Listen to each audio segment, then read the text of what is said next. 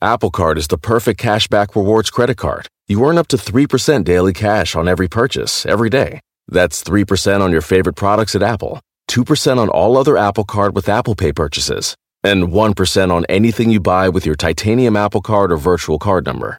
Visit apple.co/card calculator to see how much you can earn. Apple Card issued by Goldman Sachs Bank USA, Salt Lake City branch. Subject to credit approval. Terms apply. When it comes to your finances, go for the credit card that's always there for you. With 24/7 US-based live customer service from Discover, everyone has the option to talk to a real person anytime, day or night. Yep, that means no more waiting for, quote, normal business hours just to get a hold of someone. Real service from real people whenever you need it. Get the customer service you deserve with Discover. Limitations apply. See terms at discover.com/credit card. Welcome to Star Talk, your place in the universe where science and pop culture collide. Star Talk begins right now. This is Star Talk. I'm Neil deGrasse Tyson, your personal astrophysicist, also serving as your host. We're coming to you from my office at the Hayden Planetarium of the American Museum of Natural History. And in this episode of Sports Star Talk, I've got my two co-hosts, Gary O'Reilly. Gary. Hey.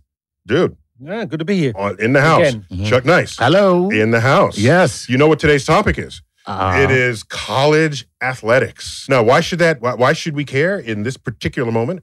California recently signed into law the power of students to profit from endorsements, to basically become pro. In these ways that pros have always made money. So this has sent a ripple across the country. Right. So it's interesting, whether or not there's money, it might be interesting how much money there is. Okay? If there is money, is it a little, so it's just gesture money? Is it a lot, so it completely remap the landscape of college sports and quote, amateur sports? Right. So we need more expertise than what we have here to address this. So we have on video Dr. Ellen Starowski. Ellen, welcome to Star Talk. Well, I'm happy to be here. And so let me get your ID correct here. You're a professor of sports management at Drexel University. And in particular, you have expertise and interest in social justice issues in sport. And you recently co-authored a paper, The Price of Poverty in Big-Time College Sports. Where would a paper like that get published? That was actually a report that we did for the National College Players Association. Okay. Cool. So, and what is the price of poverty in Big Time? Well, for Division I football player, it's about $700,000. For a Division I basketball player, it's about $1.5 million. Wow. Whoops. Wait, are you saying that would be their share of the total revenue that otherwise is changing hands to watch them play? Yes, and those were dollars from 2015. So we're trying to update that study. So it's going to be more than that in today's dollars. Wow. Wait a minute. But I don't watch college football to watch every player on the field. Usually there's a few marquee players that are attracting me to that, to my eyeballs to the ads of the show. So what would it mean to say that's how you would evenly divide it when probably that's not how it would actually happen in practice? Yeah. Well, in theory, if we were to have a fair market for college athletes, we would also have a players association to go along with that, which is desperately needed. And so we would have a situation where we would have collective bargaining, which would establish some kind of a baseline in terms of what players what might expect. And then beyond that, that's where you would see marquee players getting more and players who are really on the journey getting a baseline amount. So this would be like a players' union, is what you're saying? Yeah, or a trade association. Trade association, yeah. You guys had some questions? Yeah, we do. Professor, is this move where you see finances come into college athletics, is that really just going to enable the larger athletic programs and to the detriment of the smaller colleges?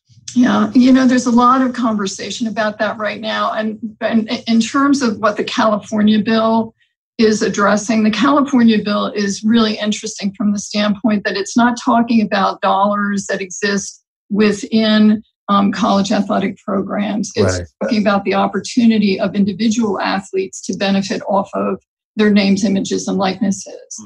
And as a result of that, what I think we can see, and what we're beginning to understand, just even in the passage of the bill, is that the value of athletes is far more than what people really think about. So that if you look at a gymnast like UCLA's Caitlin Ohashi, who was a viral sensation back last spring, she had no opportunity to monetize off of that popularity that she yielded from those viral moments. And so, that's a sport where there's a kind of a doomsday prediction that if we open up the market, that these sports are going to be hurt.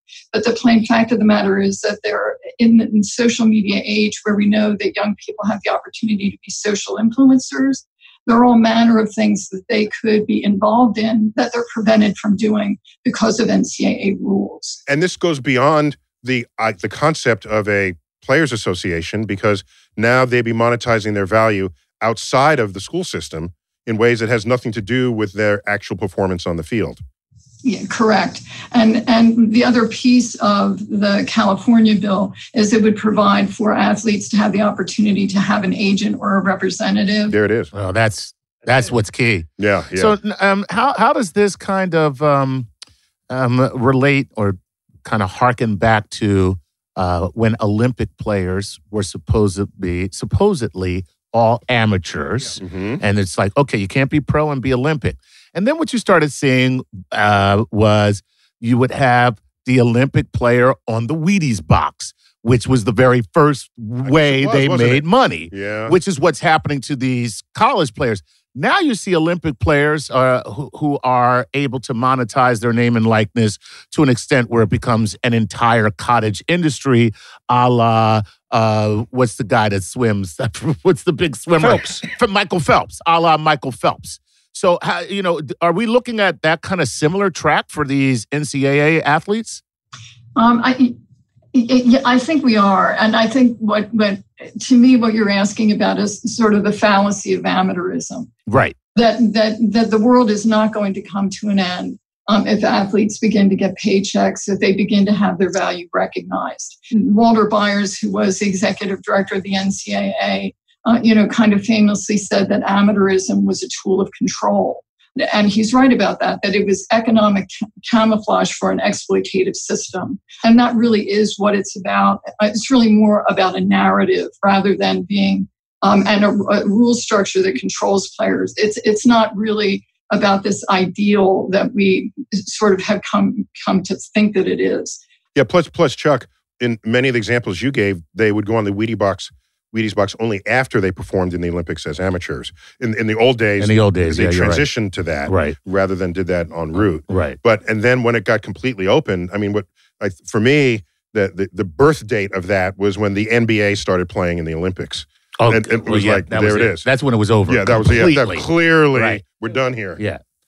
Professor, you touched on the female gymnast who wasn't able to monetize, and you've made me think, if this pattern comes through and it gets spread across the country, just how will it impact female athletes in college programs? I think it really has the potential to allow for much more mobility within the market than what we see right now. And it's an interesting year for us to be talking about this because of the women's national team, the women's soccer national team, that really captured everybody's imagination. But all along the way with women's sports, we see over and over and over again epiphanies that women's sports are interesting and exciting, that they are a tremendous commercial entity. And I think that in college sport for so long, we've had people who've just said, well, women's sports aren't that important. Nobody's really interested in them. Nobody's going to invest in them. And I think by expanding the market, what we're going to see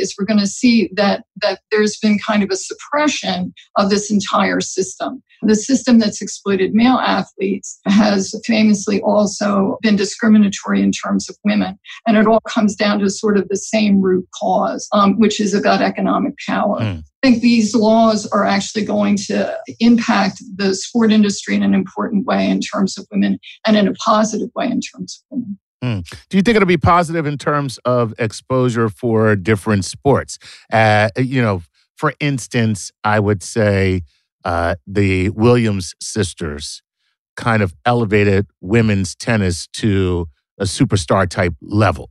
You know, you had superstars before them, but you never had the interest in women's tennis the way you did after these individual players took such prominence.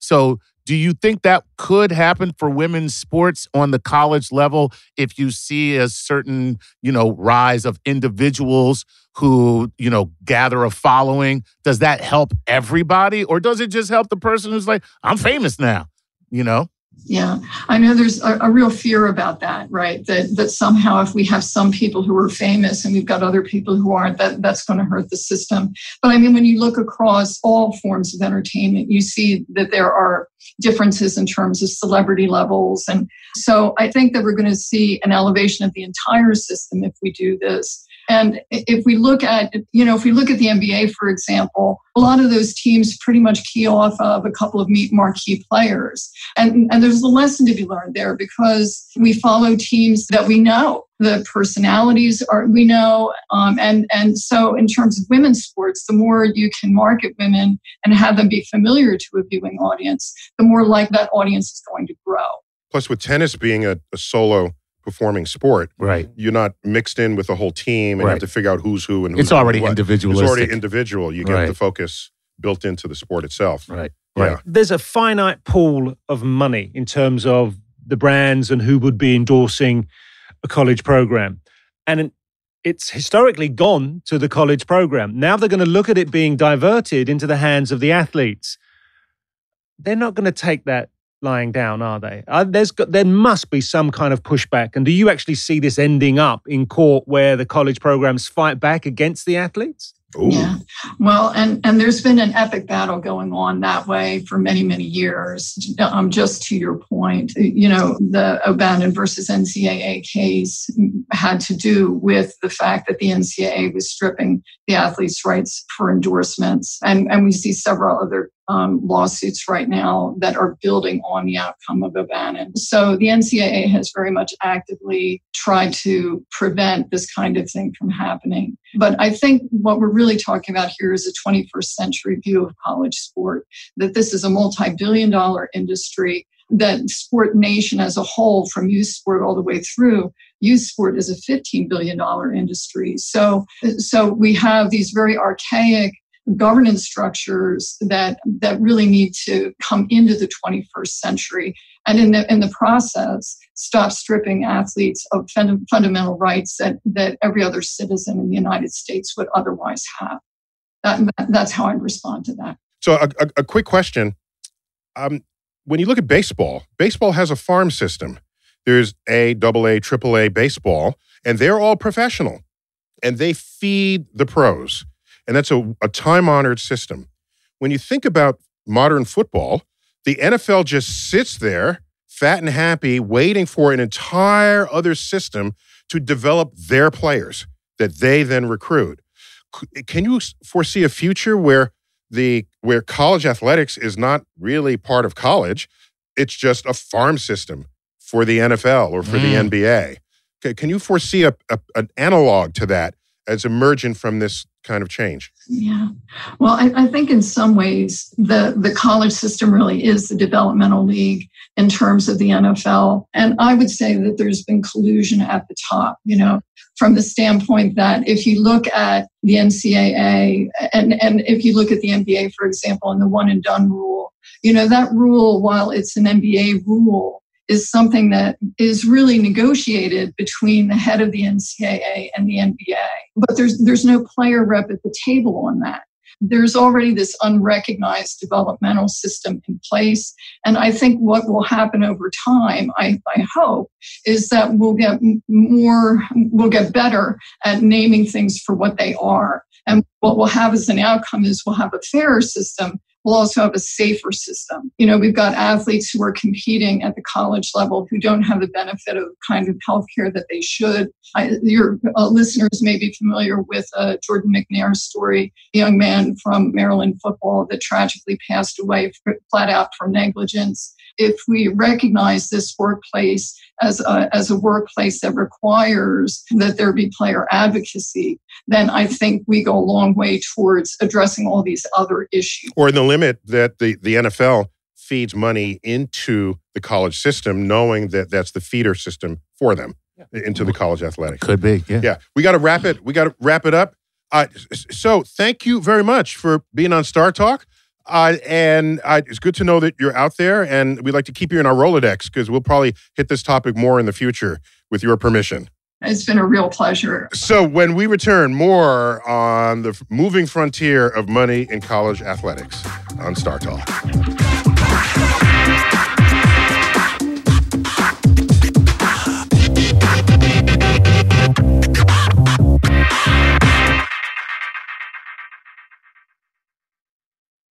Sleep, grocery shopping, themselves, just a few things working moms seldom have time for. And during tax season, you can add taxes to their list. So for all you working moms, make the easy switch to H&R Block and have an expert make easy work of your taxes.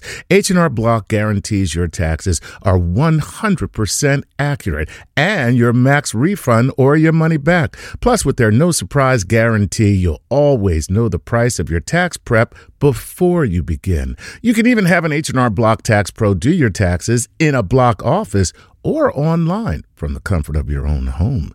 Can your current tax guy promise all that? When you're buried under life's to-dos, let the experts at H&R Block stay on top of your taxes with a return that's right on the money and your biggest refund possible. Because tax season after tax season, it's better with Block. Make an appointment at hrblock.com. All tax situations are different. Not everyone gets a refund. Limitations apply. Descriptions of benefits and details at hrblock.com/guarantees.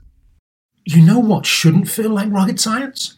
Planning a vacation your whole crew will love.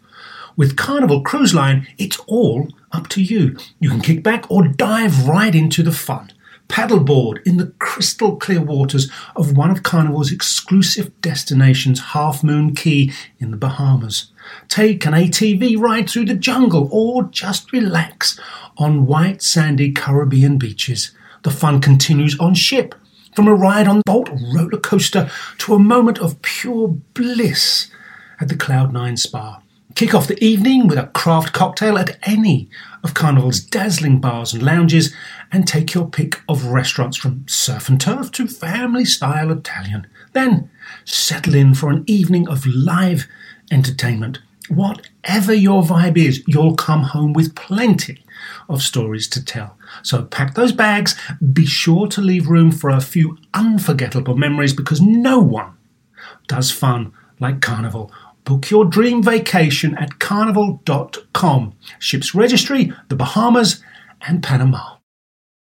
Whether you're a family vacation traveler, business tripper, or long weekend adventurer, Choice Hotels has a stay for any you. And that's good, because there are a lot of me's. Choice Hotels has over 7,400 locations and 22 brands, including Comfort Hotels, Radisson Hotels, and Cambria Hotels. Get the best value for your money when you book with Choice Hotels. Cambria Hotels feature locally inspired hotel bars with specialty cocktails and downtown locations in the center of it all. Hey, that's me. Radisson Hotels have flexible workspaces to get the most of your business travel and on-site restaurants. That's me too. And at Comfort Hotels, you'll enjoy free hot breakfast with fresh waffles, great pools for the entire family, and spacious rooms. Hey, that's me too. I guess I'm just going to have to stay at all of them. Choice Hotels has a stay for any you.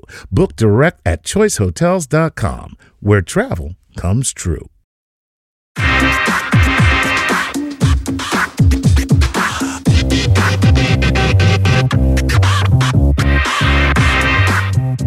Welcome back to Star Talk Sports Edition. We've got on private video channel. What do we have? Andrew Zimbliss. Andrew, welcome to Star Talk. Good to be with you. Thank you. Yeah, fans of sports and money and the business of college sports will all know your two books. One from early 2000s, Unpaid Professionals, Commercialism and Conflict in Big-Time College Sports. You're just looking for trouble. And just a couple of years ago, Unwinding Madness. What went wrong with college sports and how to fix it? You are the man for this segment because we want to know, what are we to think about these recent trends? In, I guess, California is leading these trends.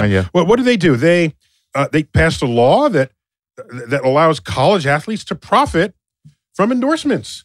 And so where do you fit? This sounds like that's exactly what you've been trying to get to have happen for 2 decades now.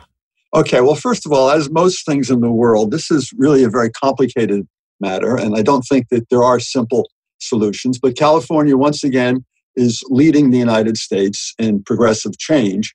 What actually happened is Governor Newsom, at the end of September, signed a bill that made it illegal for California's colleges to prohibit athletes from receiving publicity rights income, or sometimes called names, images, and likenesses income. So that means that they can now enter into endorsement contracts. They can sign contracts with video game companies, which will use their avatars to produce video games in basketball or football. They can do a number of things. Some of them potentially can be earning tens of thousands or even hundreds of thousands of dollars from this. More typically, the college athletes won't be earning a lot of money, but this opens up at least one avenue whereby the college athletes can be remunerated for their talents. Of course, the NCAA, going back to 1905 when it was started, has proclaimed amateurism to be the rule of the day, not allowing students to receive pay directly for their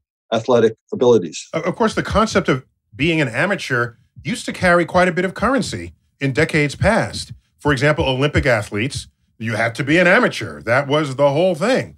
And somehow you were tainted if you were professional. We are so past that, culturally, emotionally, internationally, that isn't it about time that such a change has occurred? Well, so the Olympics began in the 1980s to open that up. And in 1992, they passed a blanket rule that said athletes can be paid. We're not playing the amateurism game anymore.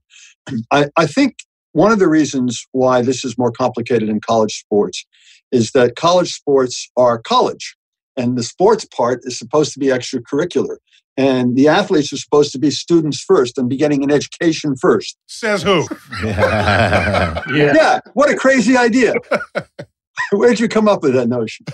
So when we talk about athlete exploitation, it's really happening, I think, on two different levels. One is that the overwhelming vast majority of the athletes in FBS, which is the top level of football, and Division I basketball, the overwhelming majority of those athletes are being cheated out of an education. They're being exploited. They're being offered an education. They're being told that the scholarship that they get that might be on the market might be worth $50,000, $60,000, $70,000 a year, that they're getting that for free. That's supposed to come with an education. So they're not getting that, the vast majority of them. That's problem number one. Problem number two is that college sports has become, as everybody knows, unbelievably commercialized. You have college coaches. You have dozens of college coaches getting over $5 million a year. Keep in mind that a typical college president might be getting $500,000 or $600,000 a year, let alone what us lowly professors might be getting paid. These college coaches are making out like bandits. Many assistant coaches these days getting millions of dollars. Conference commissioners are getting paid millions of dollars. So there are a lot of older white males, and sometimes these days minority males as well, who are doing very well on the top of the system. And the college athletes, the ones who are producing the product, are not getting paid. Now, so the question is, should we abandon amateurism altogether and just kind of make it into professional sports, or should we do something else? If you believe in the college model, and we're still enveloped by the college model, then I think we have to find some compromises that will allow athletes to be paid for certain things, but not others. This new bill in California, and by the way, there are now 28 states have they either introduced such a bill or are about to introduce the bill. And there are two bills in the U.S. House of Representatives and another one that Senator Murphy and Senator Romney are working on in the Senate. And the question is, what is it that we mean by an amateur, really? We shouldn't let the NCAA define amateurism for us because they change their mind every 2 or 3 years what amateurism means. And if we had a few hours, I can go over every single change they've made going back to 1905. We don't have the time. But amateurism, I think, fundamentally means you do an activity for the love of the activity. That comes from the Latin amator, which means to love. And if we're talking about amateurism in that sense, which I think is the common use of the term, then we should say athletes shouldn't be paid a salary. They're not employees, they're students. They shouldn't be paid a salary for what they do on the basketball court or the football field. But if there's a third party that wants to employ them to use their fame, their notoriety to promote a product or something else, then that's not getting paid for playing the game. And that should be allowed. So I think we have to work on the margins here to preserve the basic model. Now, if that's not good enough, if there's still people who are going to cry there's terrible exploitation going, then we should just professionalize it. We should take college sports at the top level and make it into minor league basketball and minor league football. Let's break down some numbers if we can. You're a former professional footballer in the UK. And I skipped the college scenario, went straight into professional soccer at the age of 18. You're like a LeBron James. Look at you. Aren't I? All LeBron. This was before the Bowman decision. Oh, yeah, way back in the day. Just looking at you, you look like you probably were playing last year. Oh, you're my new best friend. What can I say? So, are we going to make any substantial difference to a college athlete's life with the sort of figures that could potentially come into their lives? Well, what are those figures? Yeah. What are the figures that could potentially come into their lives? We have college coaches, as I mentioned before, who are getting paid $7, $8, $9 million a year. Plus, they're allowed to earn outside income. Plus, they have perquisites galore. And you have the top 10 football teams in college football today, each one of them earning $130 million and above, all the way up to over $200 million. College basketball is much lower. There you're talking about $20, $30, $40 million at the top level. How much are these athletes worth? Well, at the pro level, in practically all the pro leagues in the United States, the athletes get roughly 50% of the revenue. So if the athletes were to get 50% of this amount of revenue that are being generated, the star quarterback and the star halfback and linebacker and so on, they'd be getting $1 million, $2, $3 million a year. Now, keep in mind, by the way, that at the top football level, you have 85 scholarship athletes. How many of them are actually playing during the course of the year? Probably 30 or 40 of them. The NFL has 45 active people on their rosters. So the vast majority of people actually who are on college football teams and college basketball teams are getting a scholarship and they're not playing. They wouldn't be getting anything in an open market. So they're actually exploiting the college. They're getting a scholarship worth $70,000, give or take, and they're not contributing anything except maybe as foils during practices or whatever. We're really talking about a handful of players on the leading football teams and the leading basketball teams who are actually financially being exploited. But they are indeed, because they're getting scholarships, $50,000, $60,000, $70,000 in value. They're not getting an education, so it's questionable whether they're getting any value there at all. And their probable, what economists call marginal revenue product, or value of output that they produce, it's got to be over $1 million, maybe over $2 or $3 million in some cases. So now when you look at team sports, I mean, is it fair to take the one person who is an outstanding player, compensate them for their efforts, but yet you have somebody else on the team who perhaps the team cannot function without, but not as integral? What do you do? Like the center for the quarterback. Well, yeah. Okay, yeah. The center for the quarterback, that center protects the quarterback. Right. But the center's not on the cover of Sports Illustrated. Right. It's the quarterback. So what do you do about creating some type of economic parity between the players who are elite and the players who are playing a role? Ooh, good question. So that's the same problem that you have at the professional level, right? The difference at the professional level is you have collective bargaining. Collective bargaining establishes minimum levels of salary so that, for instance, everybody in the NFL is getting at least $450,000. Everybody in Major League Baseball is getting at least $550,000. So the union has bargained for that. And they also bargained for intermediate levels. In the NBA, they have something called the exceptions. They used to have a Larry Bird exception. They still have that. They have other mid-level exceptions and so on, to make sure that there are enough people who are getting paid very high salaries by normal standards, but again, not so high by NBA standards. They're getting $3-4 million a year. So you have that at the pro levels. What do you do at the college level? It's a very, very good question, because at the college level, we don't have and cannot have collective bargaining. The reason is that of the 129 teams at the highest level in Division I that play football at the top level, there are 111 teams that are public universities. The National Labor Relations Act doesn't cover the public sector. It only covers the private sector. So you can't have collective bargaining in 111 of the teams unless you have special state rules that are passed. And most states don't allow public employees to strike or to collectively bargain. So there's not an easy solution. Some kind of legislation that would establish it, not collective bargaining, might be the way to go. But we're a long way away from that. Well, but you're the economist. Come up with something. Okay. I have some great ideas, but I'm not going to give them to you for free. He said, I am an economist. So, I mean, for me, I would say put it in a trust fund, and at the end of that athlete's college education, they're able to access that and move on. So that possibly is a solution. They need to be average. Right? So now I have agents and lawyers because there's money, and college athletes can't have agents. Is that right? Well, no, now they're allowed to. Now they're allowed to. Okay, so that's... The NCAA has made a number of changes in the last couple of years in response to these litigations, trying to prevent the whole process from running away from them. So they're trying to reform on the margin. And the NCAA has even come out and said, we are now willing to support name, image, and likeness, or NIL, rights for the athletes. They said, we're willing to do that. But then they also said it's got to be consistent with our idea of the amateur model. And so that means that they're going to want to control everything. Right. They have talked about benefits going to the athletes, but not cash going to athletes. Right. So what would a benefit be? Maybe you give them a computer. They make a TV ad for you, and here's a computer, sir. You can have this computer now. Or we'll give you a pass for the first year of graduate school. We'll pay for that, or whatever. Because not only are they limited to benefits, but they have to be so-called educationally tethered. They have to be related to education. So the NCAA is trying to co-opt this process that has totally gotten away from them. You've got every state legislature in the country now interested in this, and you're going to see action in the next couple of months in Washington as well. So clearly this is for the NCAA and colleges. This is about putting money in their coffers. I mean, and stopping people from taking the money out of their coffers. For the athlete, it's about fair compensation for, services rendered.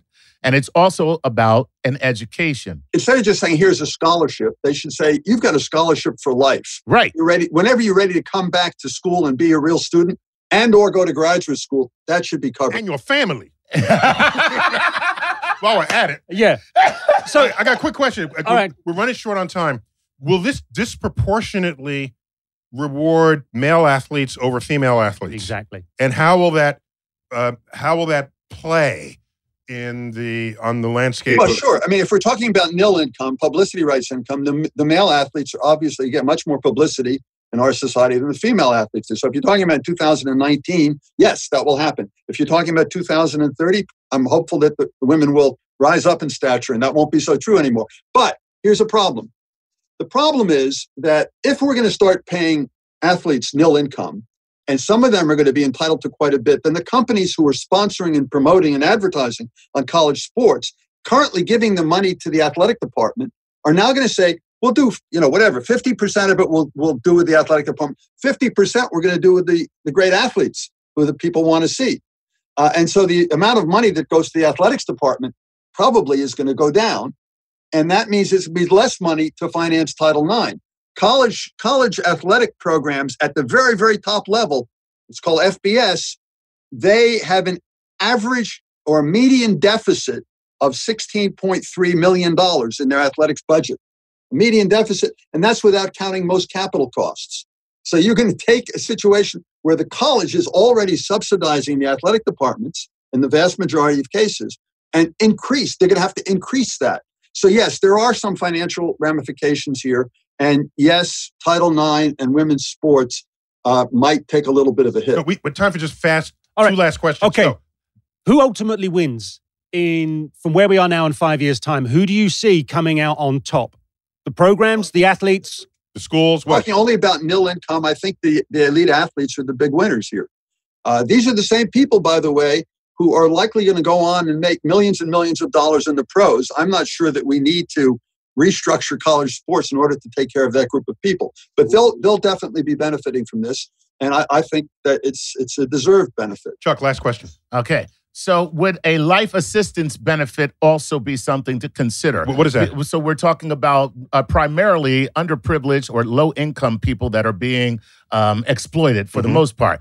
Would we have boosters and we have people who already take care of them? We know that, but it's illegal. What if we found a way to give them life assistance so that going to school wouldn't be such a hardship? Would that be something as a first step? That's not the answer, but as a first step, would that help? Assistance beyond just tuition remission. Yeah, assistance beyond just the tuition and the scholarship. It's like, what they do now. The boosters come in and they go like, we're going to get you, here's some coupons for the restaurant that I own, and you need a computer for school, and here's a car. But I think when we stop this interview, I'm going to nominate you as the next president of the NCAA. Oh, okay. Hey.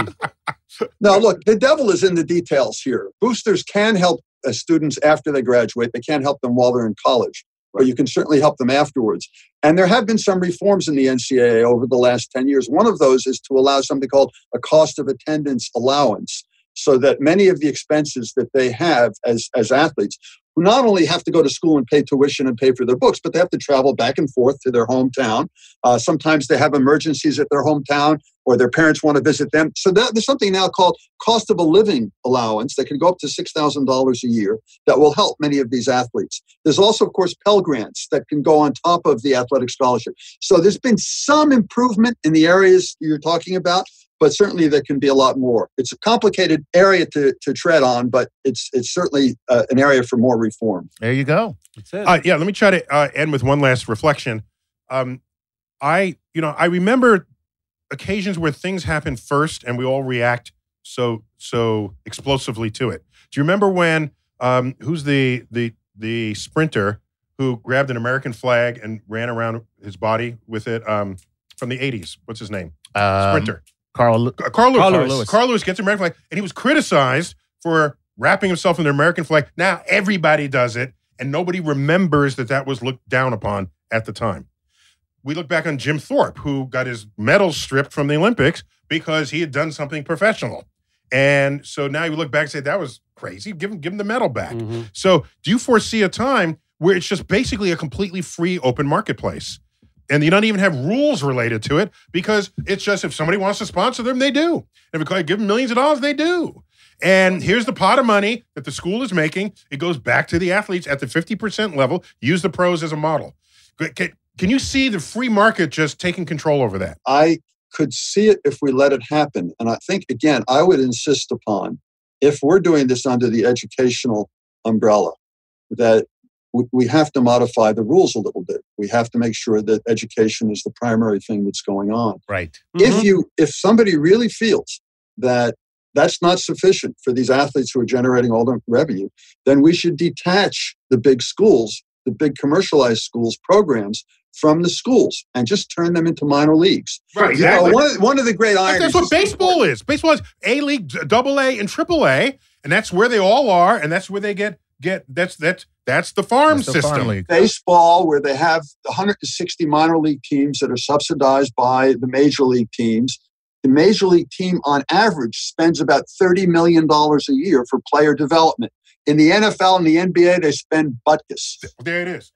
That much. So there you have it. No, why not follow the baseball model? That's certainly a way to go. Then we rip it apart from the university. No more pretense about educational primacy. Exactly. I also like, no more cheating about that. Very quickly though, we don't have time for quickly. No, very quickly. I also like what you just said there. Why aren't we looking to the NFL and the NBA to actually be a part of the solution here? Right. Because they're the ultimate beneficiaries of what's going on. Yes, they are. Yeah. Yes, they are. And so, there All right, it was. glad we solved that problem. Anyhow, Andrew, a delight to have you on Star Talk. Thanks for your interest, your knowledge base, your enthusiasm, and we will so want to come back to you because this conversation is not over. It's been my pleasure, gentlemen. Thanks for having me on. All right. Thank you, Professor. All right. When we come back, more on college sports on Star Talk.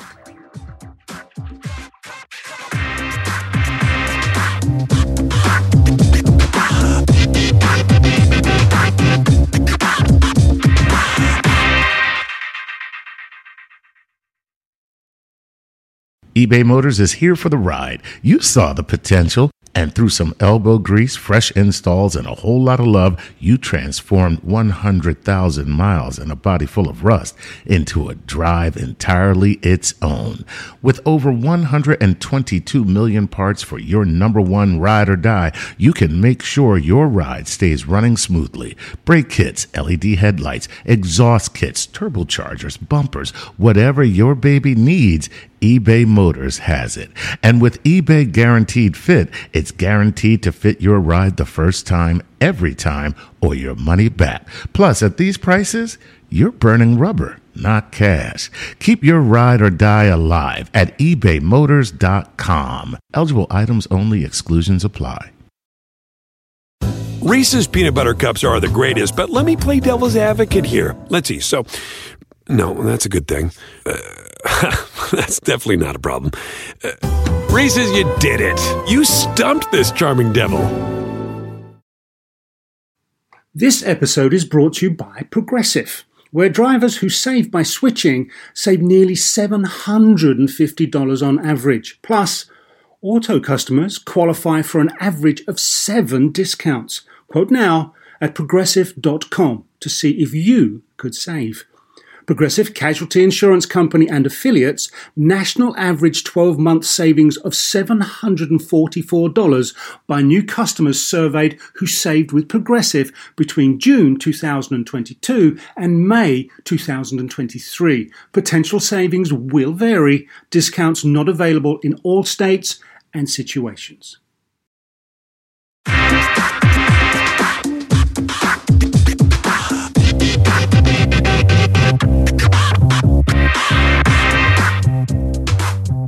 We're back.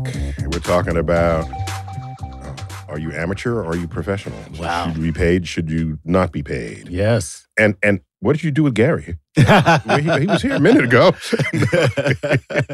Gary had another sports thing to do. So. No, I thought we were his one and only true love. No, that's how those professional sports guys are. You know what I mean? Excuse me, I got people to go. That's right. People to go places to see. You think you're the only woman in a professional sports star's life? I got news for you. So, what are your reflections on this? Because you made a point earlier, not everyone has equal sort of resources who has athletic talent coming up in life. Yeah. And they're poor folk, they're middle-class folk, they're rich folk. Yeah. And the greatest of athletes are drawn from all those populations, actually. Absolutely. So, but the consequences are different to each one of them coming up in college. Yeah. So can you expand on an earlier point you were making? Yeah. I think that when you talk about paying college athletes, that this issue would not be as intensely debated if it weren't for the fact that these stars primarily are young, Black, disenfranchised, low-income kids. So what you're saying is it became an issue because, particularly in certain sports like football, right, which is highly represented by the Black community, right, by a community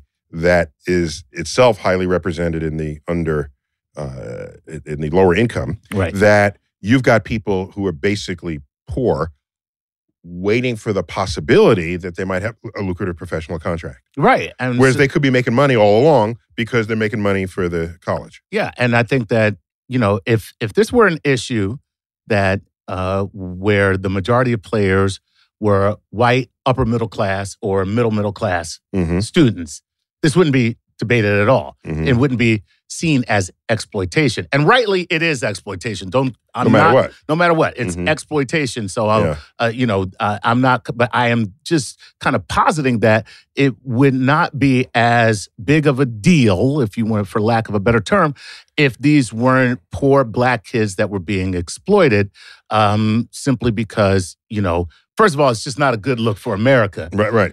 We had us like making billions of dollars off of people who are working for free. We kind of did that already. We did that. People with darker skin color than you. Yeah, exactly. Okay. We tried that. Yeah, you're sitting in the skybox. Right. It didn't work out so great. How your slaves doing? Mine are fine. Exactly. Let me trade you 2 for 1, and we'll see here. Yeah. Maybe I'll win. Exactly. So, it especially here in this country, I think it's an even more. I'll see you at the golf course later. Right. Yeah, and the yacht next week. Yeah, it's an interesting point. Yeah. It's a kind, I don't want to go full up with the analogy, but it is a kind of slavery where you are making money off of the labor. Not only labor, but labor that puts their future health at risk.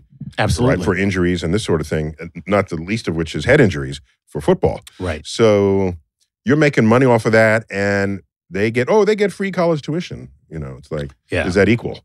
And no, I don't. It's clearly not a fair trade. If you look at what is a fair trade, we get mad when people don't get fair trade coffee. Okay, so we get mad about our coffee if it's not fair trade. We should certainly be a little upset when you're, making money off of, like you say, which is most important, the labor, the image, and the likeness. So, Oh, yeah. It's more than, it's your identity. It's the identity. Yeah. So it's labor and the personage. Which is a bigger societal problem anyway. Right. People making money off of what you look like or what your preferences are. Exactly. And all the rest of this without your knowledge or consent. Right. Without your knowledge or consent. And and the truth of the matter is they really don't have a choice.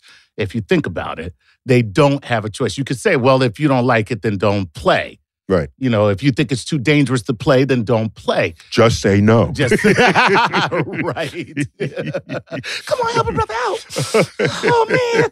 I just need a little taste, baby. But, I think that when you look at this, I'm not sure if anybody's really looking at the totality of this, because just when you talk about image and likeness, these kids are tethered to social media unlike any other generation. Mm-hmm. Now, think about Zion Williamson.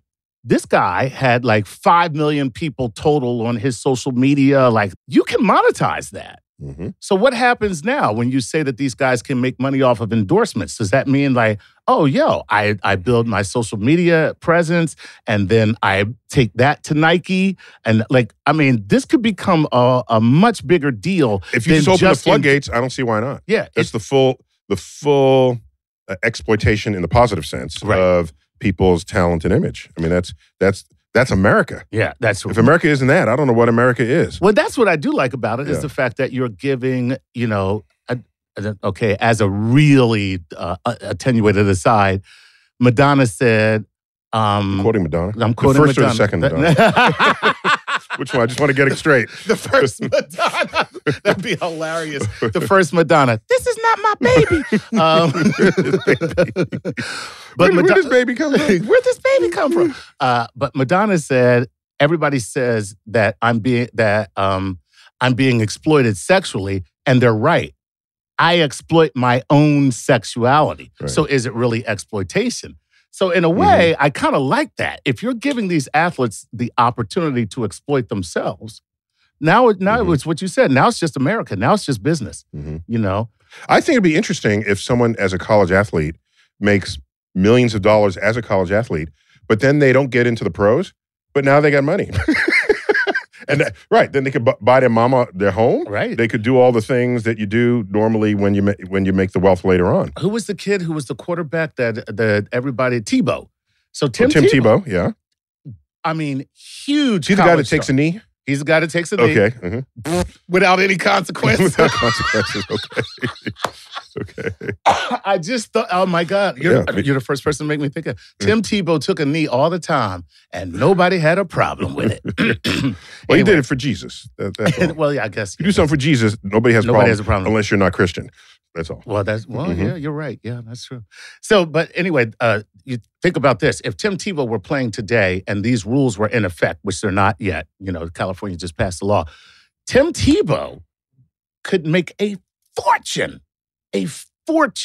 because of the following that he had, the personal following that he had. He would be able to exploit that via social media. I mean, think about it. If you have 5 million subscribers on YouTube, which this is not, you could probably easily make a 6-figure salary every year. Yeah, I think so. Yeah. You could easily make based on recent numbers that I've seen. Exactly. Yeah. Right? And so you're talking about kids that could, ostensibly make, some could make millions. However, and then some could just make a living. In all fairness to the business model, their value as an image can only live as long as they sustain why their image had value in the first place.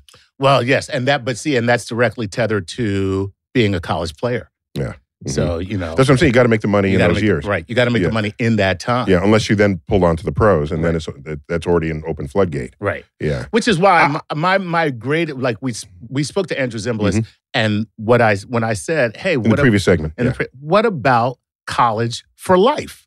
Which to me, I think is the best answer, but that's because I don't believe there's a value you can place on education. A true education is invaluable. So I like the model where college is the baseball equivalent of a farm system for professional football. Right. I like that. Yeah. And I like that idea. And by the way, I used to be a little more idealistic than I am in my old age now.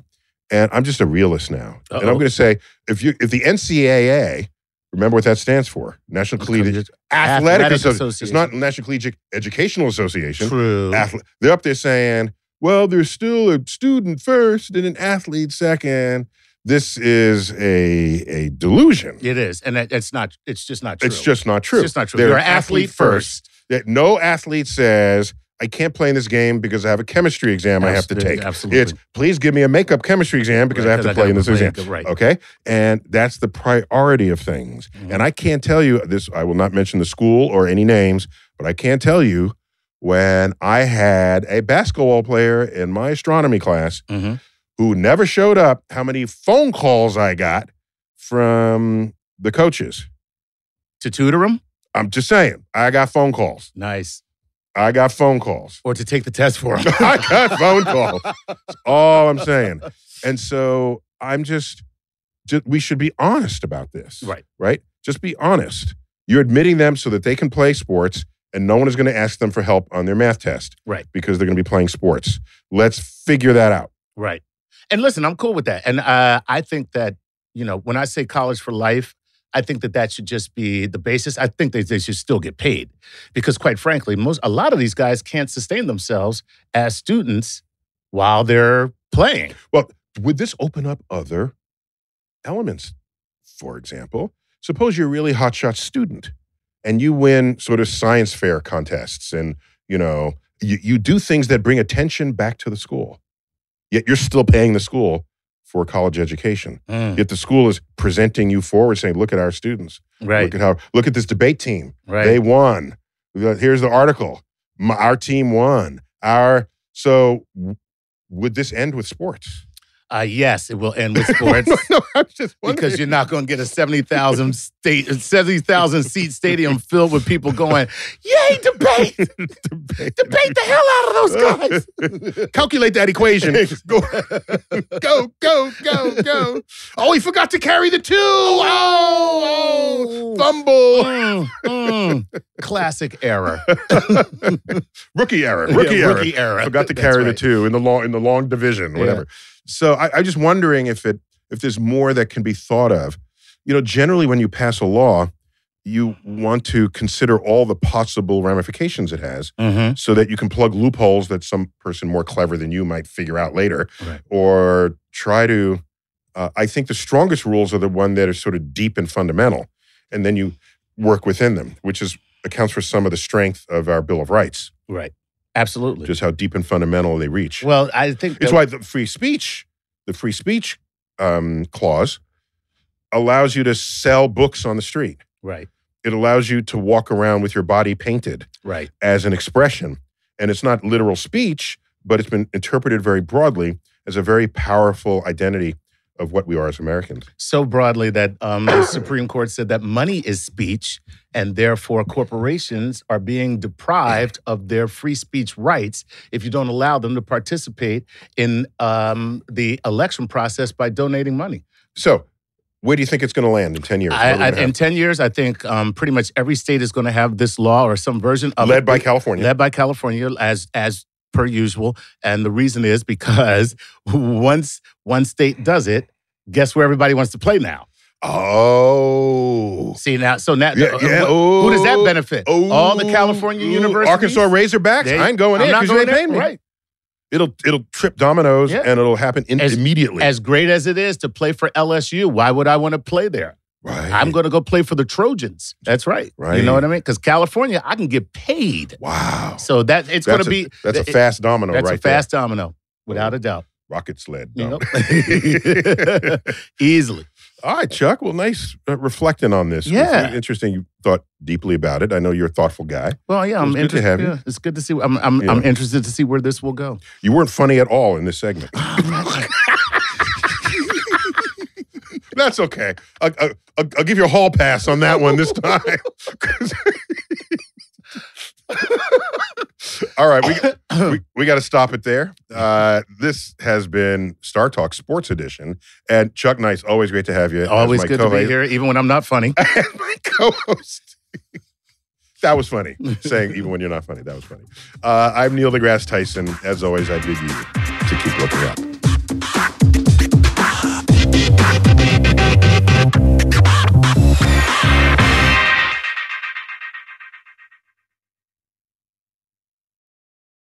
Reese's peanut butter cups are the greatest, but let me play devil's advocate here. Let's see. So, no, that's a good thing.